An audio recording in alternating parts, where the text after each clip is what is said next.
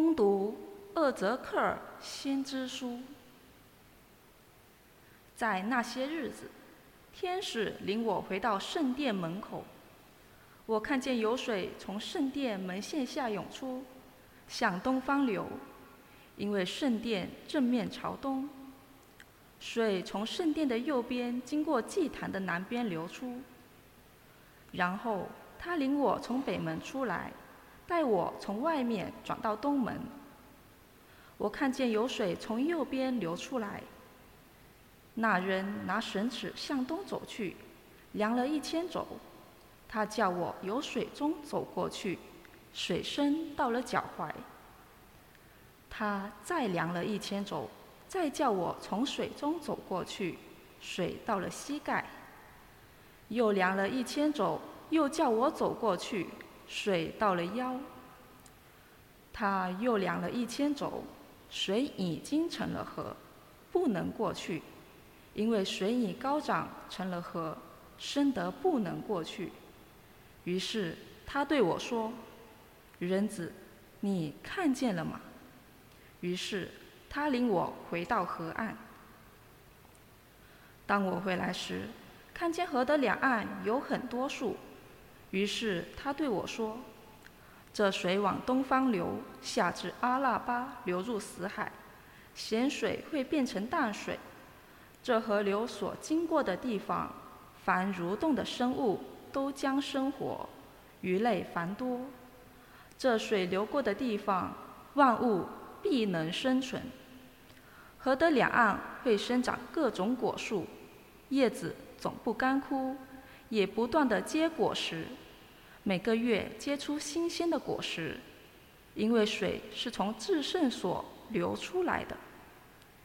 树上的果实可做食物，枝叶可做药材。”这是上主的圣言。感谢天主。万有的上主与我们同在，雅各伯的天主是我们的保障。万有的上主与我们同在，雅各伯的天主是我们的保障。天主是我们的避难所和力量，是患难中可随时得到的保障。因此，纵然大地震荡，高山沉入海洋，我们也不因此而惊慌。万有的上主与我们同在，雅各伯的天主是我们的保障。一道河流给天主的城带来喜乐，它是至高者居住的圣所。天主安居城中，他绝不会动摇。曙光一现，天主即刻支援。万有的上主与我们同在，雅各伯的天主是我们的保障。万有的上主与我们同在，雅各伯的天主是我们的保障。请你们来看上主的作为，看他在地上所行的奇事。万有的上主与我们同在，雅各伯的天主是我们的保障。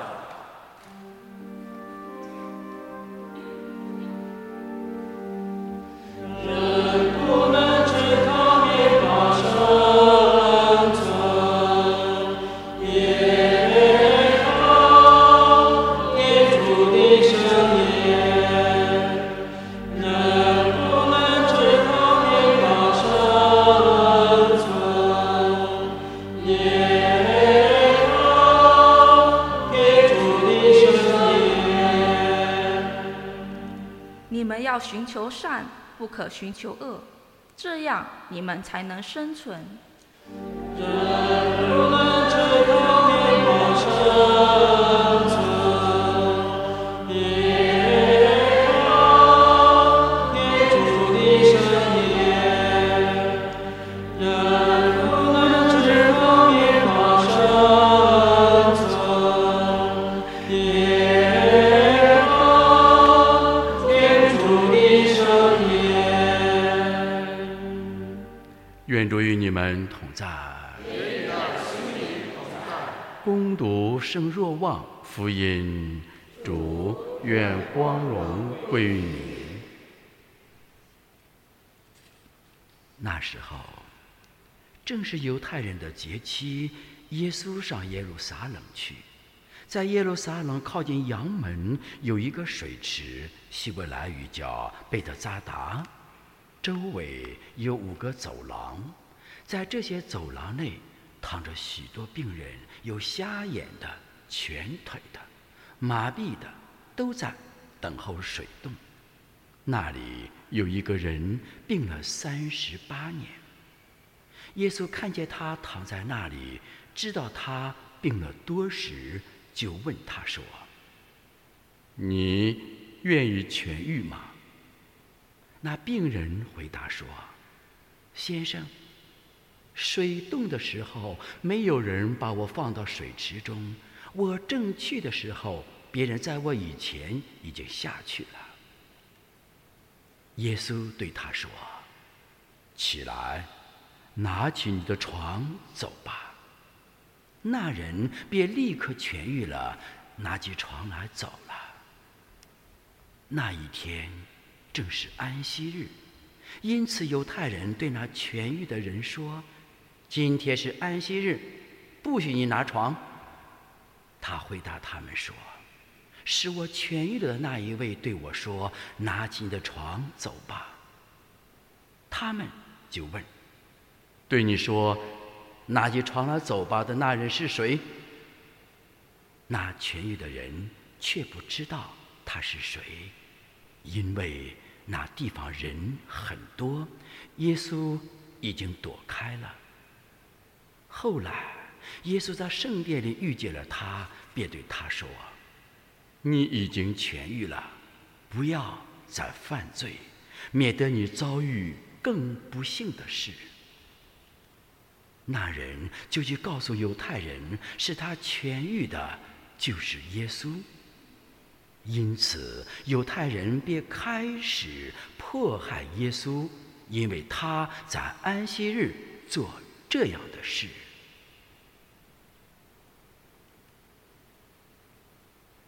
以上是基督的福音。请坐。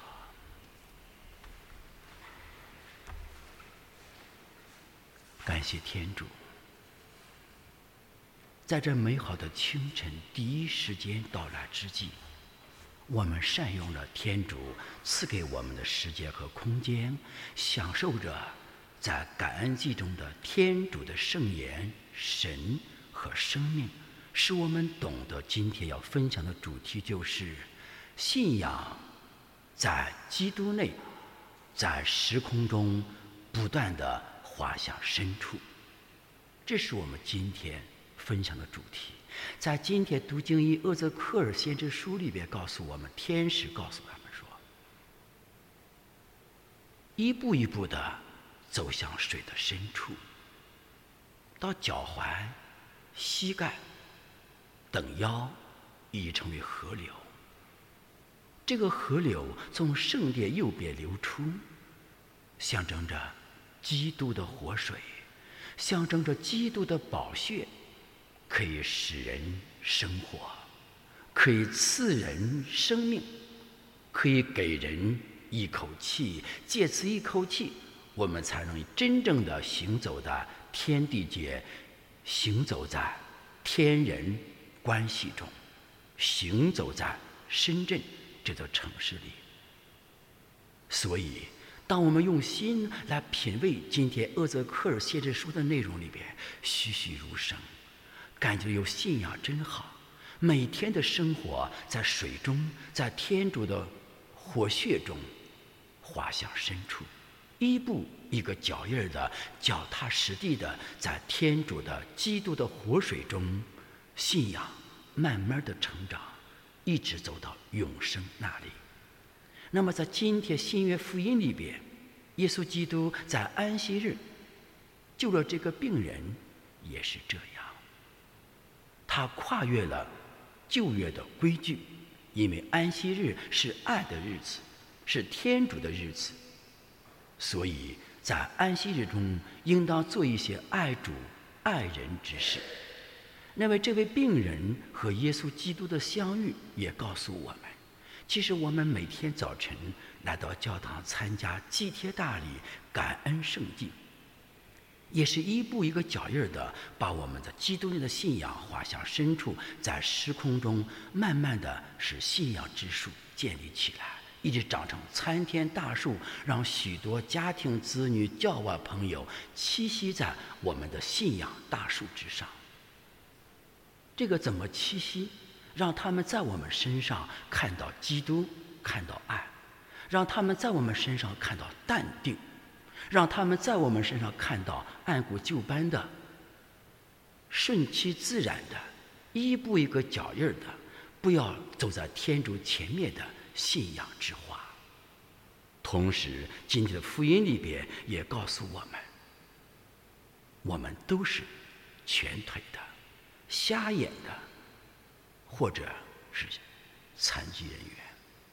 在我们内心深处里边，当我们被一些事物、人地事物所阻挡之后，按照我们自己的私人计划走到天主前面了，没有走在天主的计划中的时候，我们要受伤害。所以我们今天在感恩祭中祈求天主治愈我自我中心的疾病、内心的顽疾，使我懂得我们要在基督内被基督所治愈，被基督的宝血所滋养，使我们的圣召，使我们神父修女每个教友的特别的圣召，在每天的生活中、天主圣言中、基督的圣体宝血中，脚踏实地，求真务实，向前迈进，一直使我们的身体成为江河，成为基督的内的河流。这个基督的河流就是七节圣事。那么我们问一问我们自己，我们如何在日常生活当中善用七节圣事的？我们如何在日常生活当中以圣言做镜子来照我们自己的？如何在基督宝血中被滋养、被洗净，使我们每天成为一个更新的人，行走在天地间？这就是我们信仰带给我们的另一种灵性生命的滋养，使我们知道在基督内的信仰慢慢的在时空中，在感恩祭中，在日常生活当中要滑向深处，一步一个脚印，不要走在天主前面，要走在天主面前。